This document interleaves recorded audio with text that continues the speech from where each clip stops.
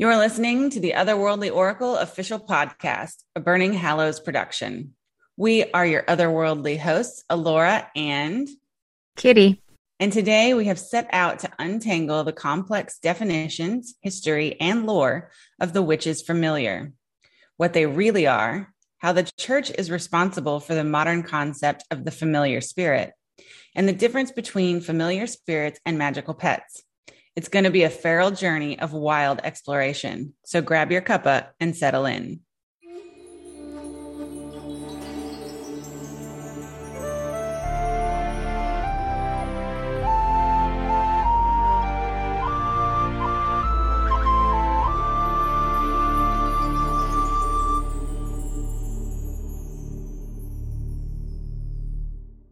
Kitty. Yes, I loved that intro too, especially the feral journey part. Thanks. Yeah. Oh, I'm struggling. I'm on the struggle bus this morning. Oh, well, do you have your coffee? Oh, yes, girl, but I'm only a quarter of the way through this cup, so. Oh, get to sipping. I know, right? So, usually I have two cups. Oh, I was going to say, usually I have 2 cups before we record, but. Oh, okay. Not today. Behind. Okay. Oh, I'll tell you before we get going, the feral word reminded me that probably the best compliment I ever got in my life was by my husband, and he told me that I'm feral. And he was like, "Don't get mad, but you know, I said that you were feral because you never know what's going to come out your mouth." And I was like, oh, "That's the best compliment I've ever gotten." Anyway. Oh, that's hilarious. Yeah. So, speaking of feral, yeah, are you currently working with a feral familiar spirit? No. Well, so no, and no, we don't have any magical pets either. Do you? I have no familiar spirit, but I do feel like my cat is a magical pet. I have like a connection with her I haven't really ever had with any other animal, but I'm sure we're going to get into all that anyway. Yeah. Okay. So I think the first thing that we should do is kind of define what the term familiar is in actuality and kind of dispel some myths or misunderstandings around what a familiar is, because I think there's a lot of misconception. There is, and some of it gets pretty convoluted too, which probably adds to the misconceptions. So yeah, so a familiar spirit is, and the definitions vary based on source. So according to the dictionary, is a demon attending and obeying a witch, often said to assume the form of an animal, but also a close friend or associate. According to Anne Mora in Green Witchcraft 2, the term familiar actually came from early Christianity's obsession with good and evil. The servants that served the Roman Catholic bishops were called familiars. So when the witch hunts really started to gain ground, it was expected that witches would have servant counterparts like the bishop did. But because they were witch servants, they must be evil demons instead of, godly helpers. Wow. So in fact, the word familiar comes from the Latin familiaris, which means household servant. Oh, this is really interesting. I didn't know. I also found too, when you said a second definition in the dictionary is a close friend or associate. I mean, yeah, it's just all very interesting and kind of, yeah, it gives more context to the whole thing, I think. I loved your reaction. Ooh, I like that. I've never read that before. I've read a lot about familiars, but that was new on me. It's nice though, because it's not often that you don't know something. So yeah, it's fun to get your honest reaction when you hear new information. I know a lot of things. Whatever. Okay. I'll send you a text message and you're like, oh yeah, know all about it. And I'm like, dang. I think that I've found something unique and you're like, nah. Hilarious. Okay. You gonna remind the listeners of the difference between spirit guides and familiars, because I think you should. Oh, okay. Well, we did talk about this briefly in the first episode of the season with George Hares. Yes. Essentially, they're both spirits, right? But the difference is that familiar spirits require an exchange of energy, whereas the spirit guide is more of just they're around to guide you. They don't really, they don't expect energy from you necessarily. Right. Which, I mean, that makes sense to me. Which then kind of poses a question in my brain, right? So if they require an exchange of energy, would that make them energy vampires? Just something to ponder. Yeah. Okay, so the types of familiars that can exist reach far past animal form, whether corporeal or non-corporeal. So the deceased or ghosts, of course, animals, demons or devils, elementals, fae, angels, ancestors, there's all kinds. So I just want to cut in real quick and say that I guess my definition of a familiar spirit, I guess it might vary from other people's. So I do believe that all of these types of spirits can be familiars. But I also think that you can work with these spirits without them requiring an exchange of energy. Does that make sense? Absolutely. Okay, so yeah, which makes it a little confusing, I guess, for people, but I don't know. But I don't have familiar spirits because the spirits that I work with currently don't really require energy from me, but I will give it willingly at times when I can, when I'm not like crazy busy. Does that make sense? Yeah. And I think the other thing that we need to just chat quickly about is the difference between a familiar spirit and a magical pet, because people so often get attached to a pet, whether it's a cat or a dog or a bird or what have you. Yeah. And they're, especially if they are a magical practitioner, are very keen to say, okay, this is my familiar. Yeah. When in reality, it's probably more of a magical pet. So since I don't have any of those, can you talk about your experience with that? Well, I mean, okay, so I do consider my cat a magical pet, but the difference is that she cannot and does not, well, she probably could if she wanted to. Let me not say she can't. She does not aid me in my magical workings. So meaning her little spirit isn't going out into the ether and, casting a spell for me, for instance. Right. I'm saying that she couldn't. I'm just saying that she doesn't. And like, to me, that's where I kind of see the difference. But she is magical in the idea that she definitely gets interested when I'm pulling out like my divination tools. She is really curious when I'm reading cards or runes. And like when I'm making teas and things like that, she has no interest in catnip, but for whatever reason, like she's all about cacao nibs, which is, as you know, probably dangerous for animals. But anyway, so I think that like magical pets, you're going to have like a real deep connection with them. And, they might be interested in what you're doing magically. And, they may even protect you like while you're asleep, while you're dreaming. But to me, I don't see that as a familiar spirit relationship because I'm not giving her food and being like, hey, here's your kibble. Can you go ahead and run out into the ether and cast this love spell for me? You know what I mean? Right. And I know people think, this is my pet. I have a real deep connection with them. And so it must be my familiar. But and I know in other traditions, which we're going to get more into as we go along, but I know in other traditions, familiar spirits also teach the practitioner how to do things and kind of open the doors essentially to higher awareness and understanding and etc. Yes. So I think that's another dimension of a familiar spirit that doesn't really get talked about a lot. It certainly wasn't something that I think about right off the top of my head when I hear familiar spirits. Another way that they're different from magical pets. Yes. And I have an example of that, but we're going to get into that when we talk about some of the medieval times familiars. Okay. So history of the familiar spirit in the Western world. So let's start there.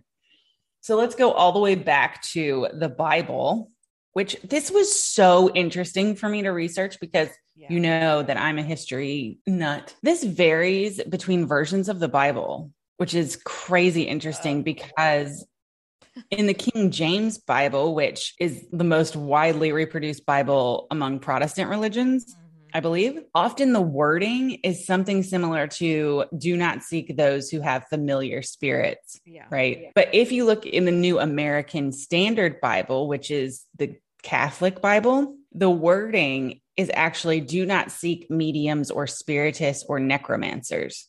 There is no mention of familiar spirits specifically. However, when you research this topic, it will say that verses refer to familiar spirits, even though they're not mentioned.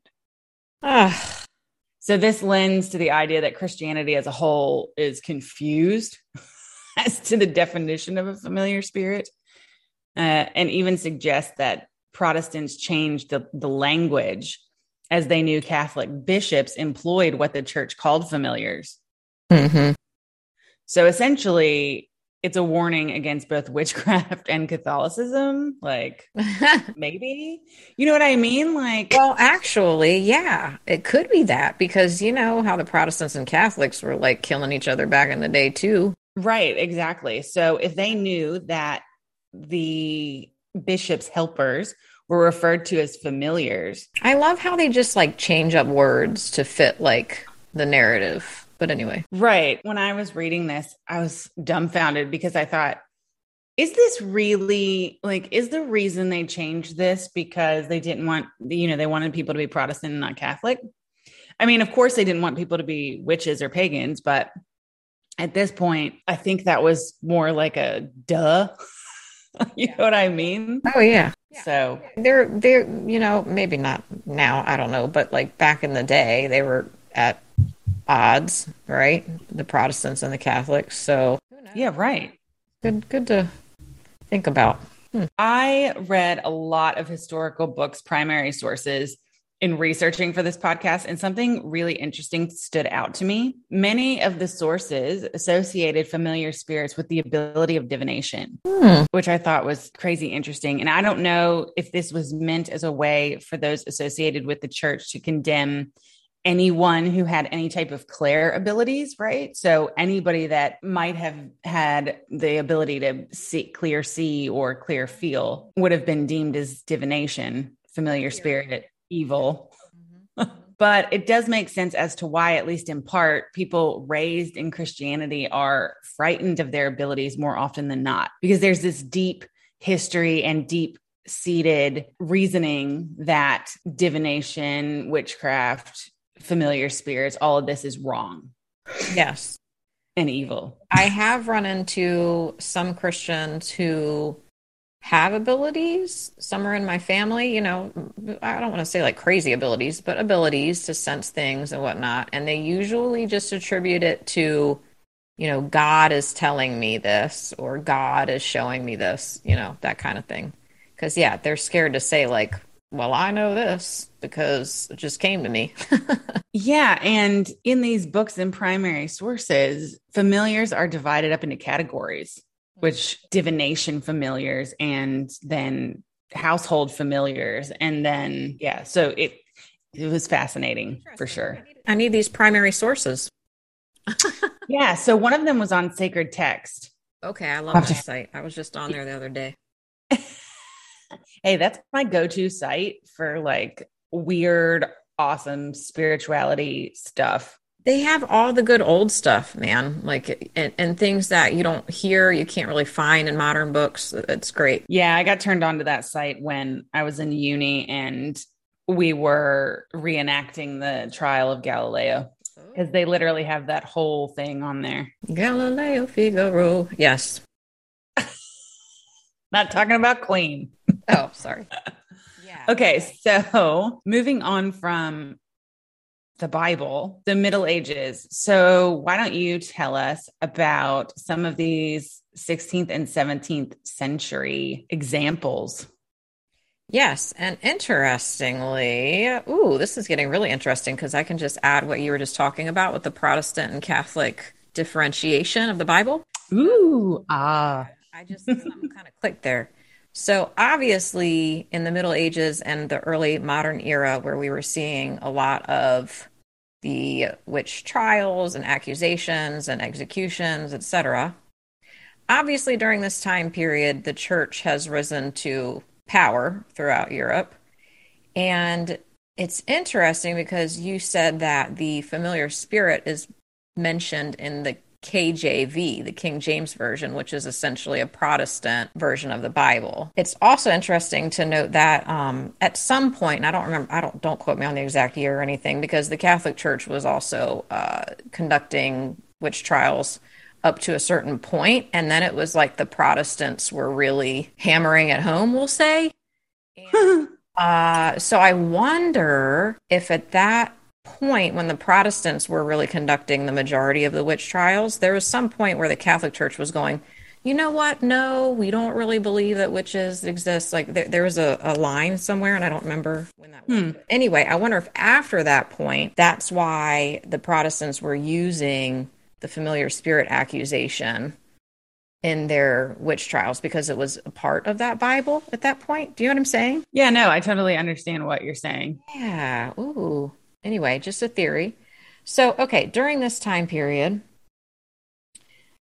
most of the data that we have about familiar spirits during the witch trial period comes from the 16th and 17th century witch trials in England and Scotland. Yes. The first familiar spirit that I wanted to talk about is his name was Thomas Reed, or Tom Reed, and he was the familiar spirit of Bess, or Bessie Dunlop, of whom so Bessie was an accused witch living in Esher, Scotland, where we actually have ancestors. Laura, is this okay? Oh, I'm looking at the word and I'm like, that's how you say that? Okay. Yes, I had to remember. I asked George. I'm like, how do you say Ayrshire? And he said it's Esher, and I was like, oh. Yeah. You're like, I feel like an idiot. Thank you. I mean, there might be a little bit of accent issues coming into play there, but anyway, we're going to go with Esher, Scotland, in the 16th century.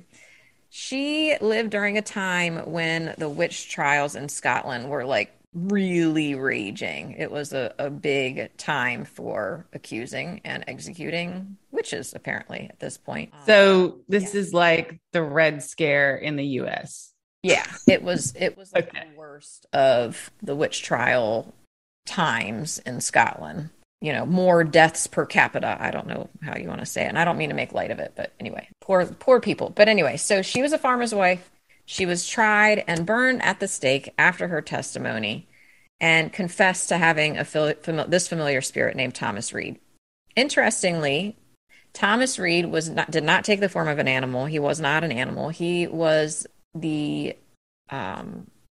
soul, or deceased soul, of a former barony officer from the area who was killed in a battle 20 some years before he came to Bessie. What was really interesting when I was researching this is that she met him when she was driving some cattle like near this nearby castle. She was crying because she was just falling on some really hard times at home, and her newborn, or her infant child, was very ill. And she was crying as she was walking through this area with a castle nearby. And this spirit came out of a hole in a stone near the castle. Yeah. And apparently that's also where he would also return, was back into the hole in the stone. So the idea here is that he became her familiar spirit. He offered his time, knowledge, and advice on healing remedies and prophecy, as you mentioned, the divination familiars, and also guided her to Elfhame, or Elfland, to meet the Queen of Elfland. Yeah. So, and as far as the like energy exchange goes, he asked Bessie to right some of his past wrongs from when he was still alive with some of his family members, and supposedly even gave her a token to provide to these individuals so that they would know it was him, which I found really cool. Wow. I know. Isn't that awesome? That's like the coolest story. So there are some scholars that claim he might not have been a ghost, because apparently they said, well, he manifested physically because in the stories he can handle solid objects, which I thought was ridiculous, but yeah. That's a really interesting one. And I've just always, she's one of my favorite witches from history. Yeah, I remember when we did the episode with George, you were talking about her. Yeah. So she comes from an area in Esher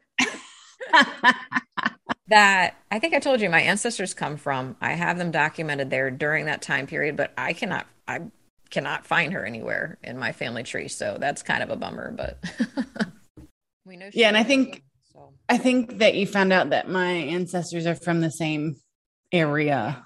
The witches accused and executed at Pendle Hill in England in 1612 had a few familiars that took the form of animals and some that took the form of a man. One named Elizabeth Demdike confessed to having a familiar named Tib, a spirit that manifested in the form of a brown dog. So most of the Pendle witches had familiars that took animal form, except for Anne Chattox, who claimed hers was like a Christian man. I'm sorry, that's hilarious. Yeah. Yeah. I don't know if he really was a Christian man or if the Christian was thrown in there. Who knows? Just for about to kill her. So she's like, up yours, you know. Yeah, maybe. Yeah. Okay. So she claimed hers was like a Christian man who came to her and asked her for her soul. Mm-hmm. His name was Fancy. His name was Fancy. Like, that is the funniest name for a familiar ever. Which then takes me back to Reba McEntire. She had a hit song in the early 90s, late 80s called Fancy. Oh, I'm happy because I've been listening. You brought me over to the countryside. Well, long story short, the song is about a girl who is poorer than dirt, so her mother makes her a prostitute, and then she becomes a millionaire. Oh, okay. Well, it has an upward spin to it, I guess. So it's just a familiar name, Fancy, that helped her. Oh, that's hilarious. Okay, so tell us about the witch's mark. Right. So the witch's mark. This was a mark somewhere on the accused witch's body that indicated to the witch hunter that he or she was suckling a familiar spirit. This could have been anything on your body. I mean, literally, a birthmark, a third nipple, a mole, a weird-looking freckle, a zit. This was used as evidence that the person was a witch. So, I mean, you could find a freaking witch's mark on anybody if that's the case. Oh, yeah. And, today in the modern witch era that we live in, finding witch marks is now a source of pride. Oh, yeah. I mean, I think what I consider to be an actual witch mark is different from what the witch finders were using to accuse and try people, right? So what is the difference? Well, to me, I mean, I think there's different ways of looking at it. I wrote an article on this a while back, and it's pretty bad that I don't remember half of what I wrote now, but like that, I do believe there are palm signs. Like there's going to be certain markings on your palm. I think that you may have a birthmark that shows a specific, I don't know, symbol. Like it might represent a symbol of some kind, or maybe like a country that you lived in that might have to do with your, like a past life that indicate, like there's a lot of different things. Oh, also though, this was also considered the mark of a witch is if you had an extra digit. And I don't know if I believe that that's an actual witch's mark or not. Or I'm not sure about the third nipple thing either.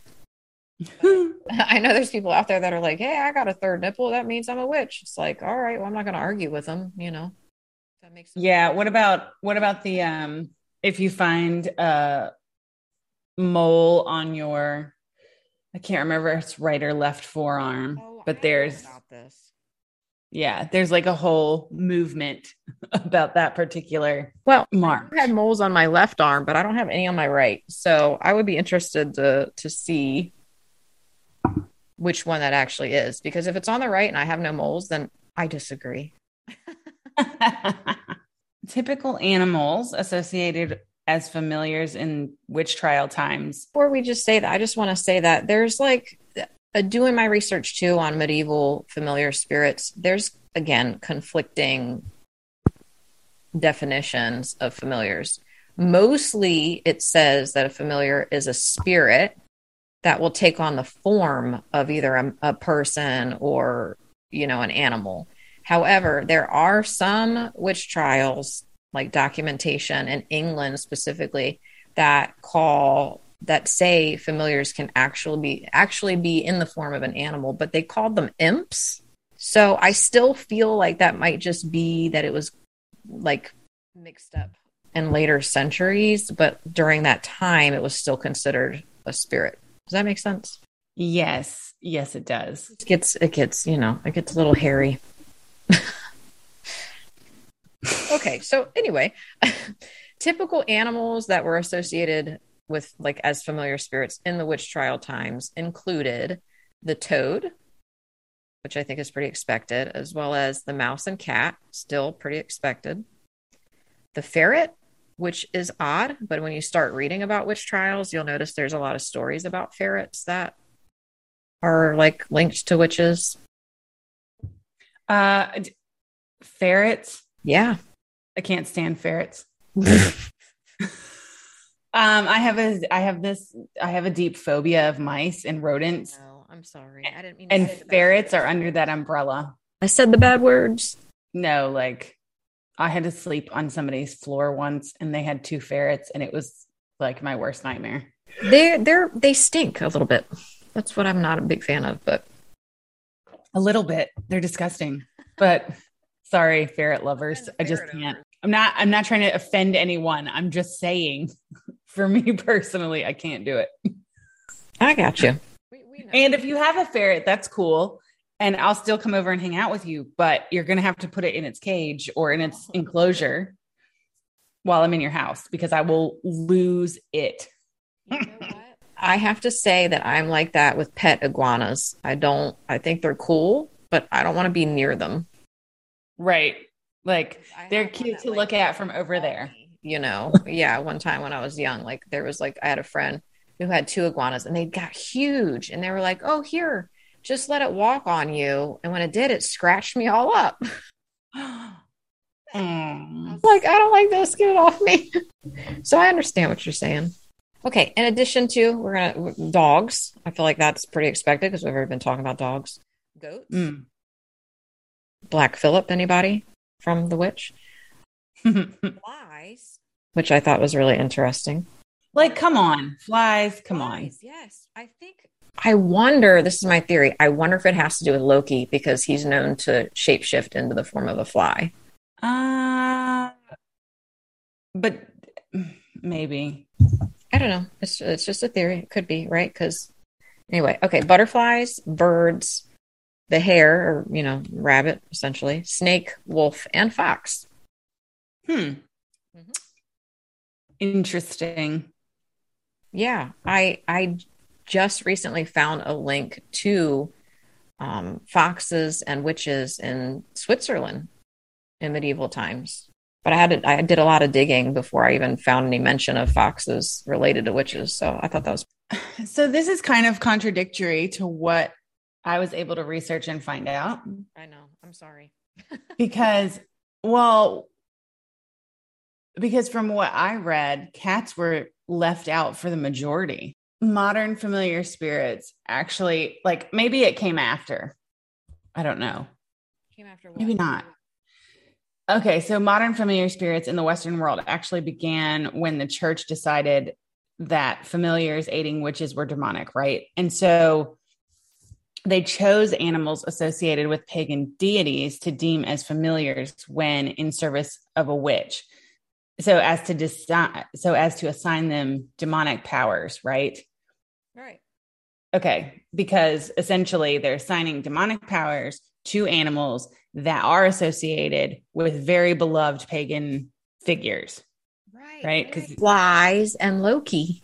Right. Because it's all about conversion. However, essentially through this process, the church divided the animal kingdom by good and evil. Right. So animals that were deemed demonic became familiars, and those deemed right and good were adopted by Christians, such as the lamb and the fish and the dove. So, but interestingly, the bull and the horse and the cat were left out of this divisive practice because they were deemed as too valuable to denigrate, even though they were considered important pagan animals. So, for example, the cat was too important because it prevented disease, because it was responsible for catching mice, which spread disease. That makes sense. Yeah. So I don't know if this division of animals came after the witch trials. I'm just going off of sources that I've read, and this is why it gets confusing, because one source will say something and then another source says something else, and it could, So back to the witch trial familiars, I wanted to add, now that we're on this topic of the cat and whether it was evil or not, moving forward to the Salem witch trials, you'll be interested to know that Tituba was said to have familiar spirits: a red cat, a black cat, a hog, and a black dog. Yeah, I mean, it's super interesting, and who knows, like what? That's why this stuff is so hard to research. Maybe it depends on the church, though, too. Remember, like the Catholics and the Protestants were so like at odds at some points. They might have been saying completely different things, right? Oh, that's true, too. But also, too, with the Salem witch trials, Sarah Good, an accused witch, was said to have a yellow bird familiar that suckled between her fingers. I just wanted to say that part. Suckled between her fingers.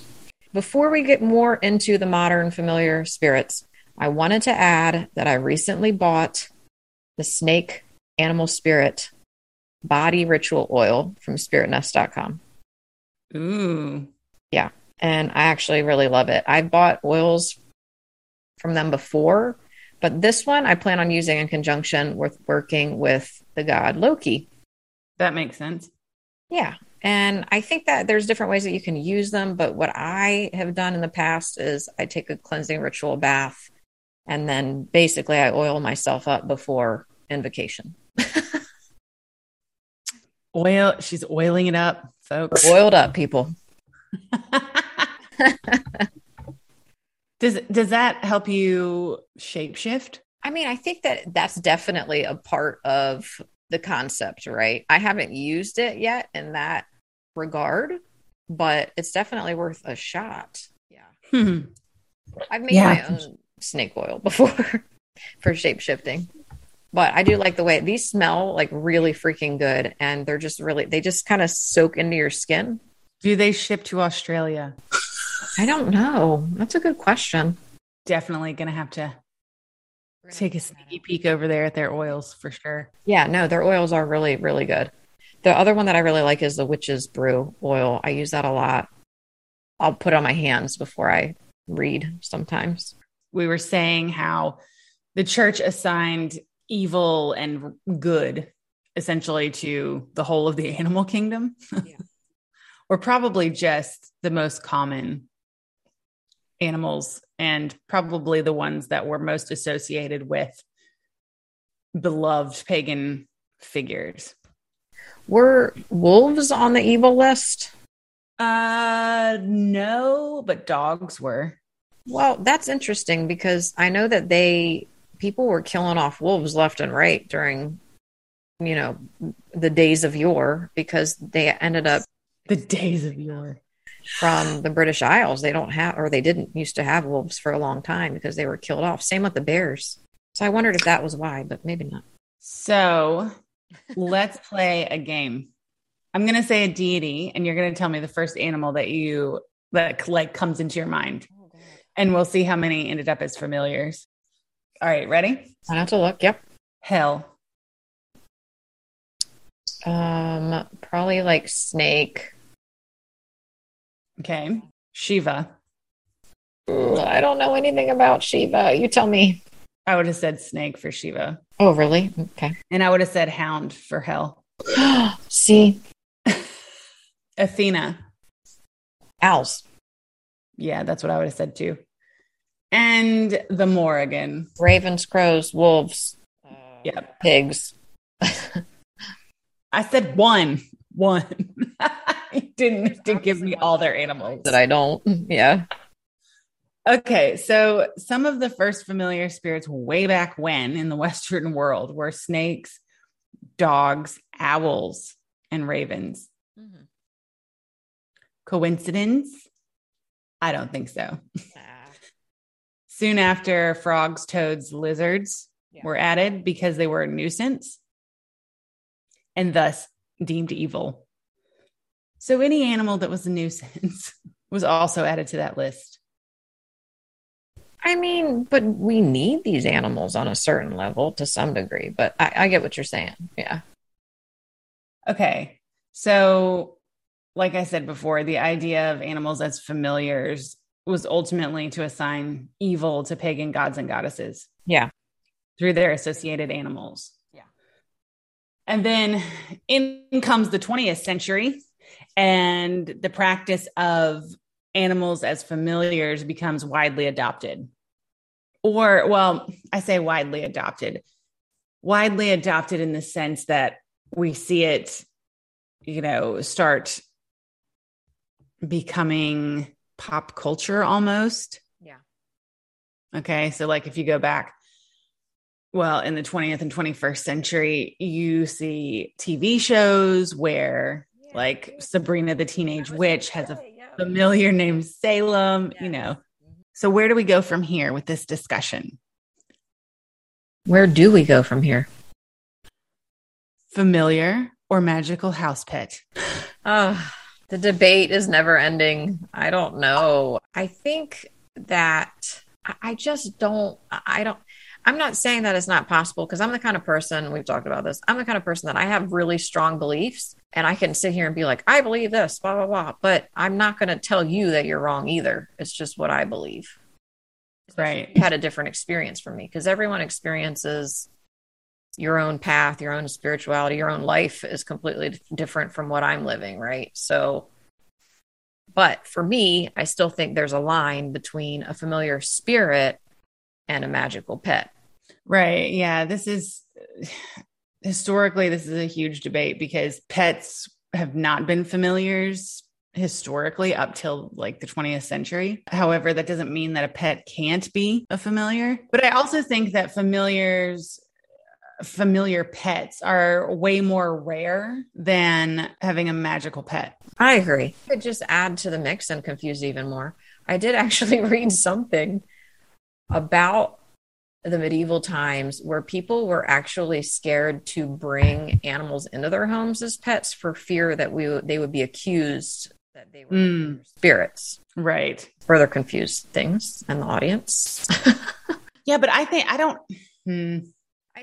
still think that there's a line. It just maybe to other people it was more concrete, like in their minds. Does that make sense? I don't know. Than it actually was. Yeah, and we've been talking about the Western world throughout this podcast, and I think it's important to bring up that outside of the Western world, familiar spirits are even more complex. So while familiar spirits do work for the magical practitioner, they also serve the role of teacher. So in many African diasporic practices, so we're talking about hoodoo, voodoo, umbanda, candomblé, santeria, all of those types of practices, familiars are actually met on the astral plane, where the magical practitioner consults with them to gain instruction on how to accomplish a particular working.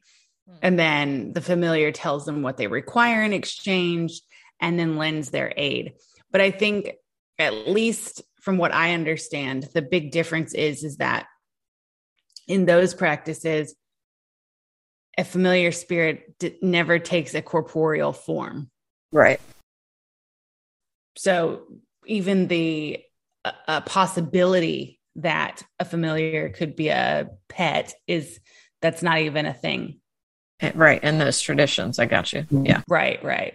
I know it's fascinating and it's complicated. And yeah, I think far too often we in our modern world rely on our current books and authors and things like that, which is fine, but there's less digging into primary sources. And so things get really simplified. Yes. And then you find out it's not so simple. Right. Yeah. It's repeated and not questioned. Oh no, you're spot on. And I don't know about you, but I'm the kind of person I've always been like this. I was like this in nursing school. I was like this, when I was a kid and questioning like my Bible study teacher. Okay, that's cool that you're telling me this, but like, why? Where does that come from? Where does that come from? So you can't just tell me, oh, this is how it is, and then not tell me why or where it originates, right? And I think that's an important thing for witches in general, that you should question things and want to like experience it yourself and dig a little more into even some of the older sources. Well, and I also think that it's an important thing to say is that, as a witch and even as a human being, I think that we should always be in a state of being teachable, and being able to be, wrong when we find out new information. And that's definitely me. Like, I'll hold on to a belief until I can see something different from another source. Does that make sense? You're not like that. No, I'm just kidding. Yeah. Yes, I am, girl. I know. We listen, we have our debates. And hey, and sometimes you change my mind and sometimes I change yours. And then sometimes we're just like, well, that's what I think. And then sometimes we're like, you know what? I ain't even listening to you. And you're like, go ahead and edit that out of the podcast. That's funny. The point is here, people, that it is okay to have your own beliefs and to even disagree with what we're saying. But we just encourage you to do more research when it comes to specific topics that you might not know a lot about, right? Yes, for sure. And let me just tell you, sacredtext.com or .org or whatever it is, that's like one of your best friends. Yeah, I want to say there's like a dash in there or something weird, but you can just Google. Yeah, it's sacred-texts.org, I believe, or .com, whichever it is. But that's a really good place to go for that kind of stuff. Also, like things like this in particular that we're talking about that have historical references and accounts and primary sources, you always want to be looking for those. So for that kind of stuff, you can go to Google Scholar is great. Or you can download from journals that have articles from professors, etc. Yeah, there's that one source that I really like too. JSTOR or J. It's called JSTOR. JSTOR I used forever. Honestly, I mean, I'm behind the times with that, but I think I started using that like a year ago, about a year. And that's where I found a lot of stuff about the witch trials in Switzerland and the wolves and foxes that were like associated with that, which you don't find anywhere else online. That's one thing I really miss about having graduated from university, because I loved their library, because when you went to research, I had access to, so think about the JSTOR database. I had access to like 284 of those databases. That's freaking awesome. And some of them specialize in like history, anthropology, and some of them even specialize by topic. Talk dirty to me. Am I turning you on? Oh, Lord. Okay, we're way off topic, so let's turn the wheel. Quick decision. Jesus, take the wheel. Oh, Jesus ain't got nothing to do with this podcast. Familiars take the wheel. So are we talking about the fact that pets can be familiars as well? Yeah. So some believe that pets can definitely be familiars. Yeah. And in that case, and Mora gives, in Green Witchcraft 2, gives ways to determine how you can figure out if your pet is a familiar. So one of those ways is you can see the spirit in their eyes, which... Intriguing. Yeah. You can also, the way that they act around your magical workings. But I think that can also apply to magical pets. I agree. because magical pets will be interested in your work. Yeah. Yeah. But the third one, you meet them on the astral plane before meeting them on the physical plane. I think that, I don't know. Can you do that with magical pets? Meet them on the astral plane? Yeah, before you meet them in corporeal form. I don't know.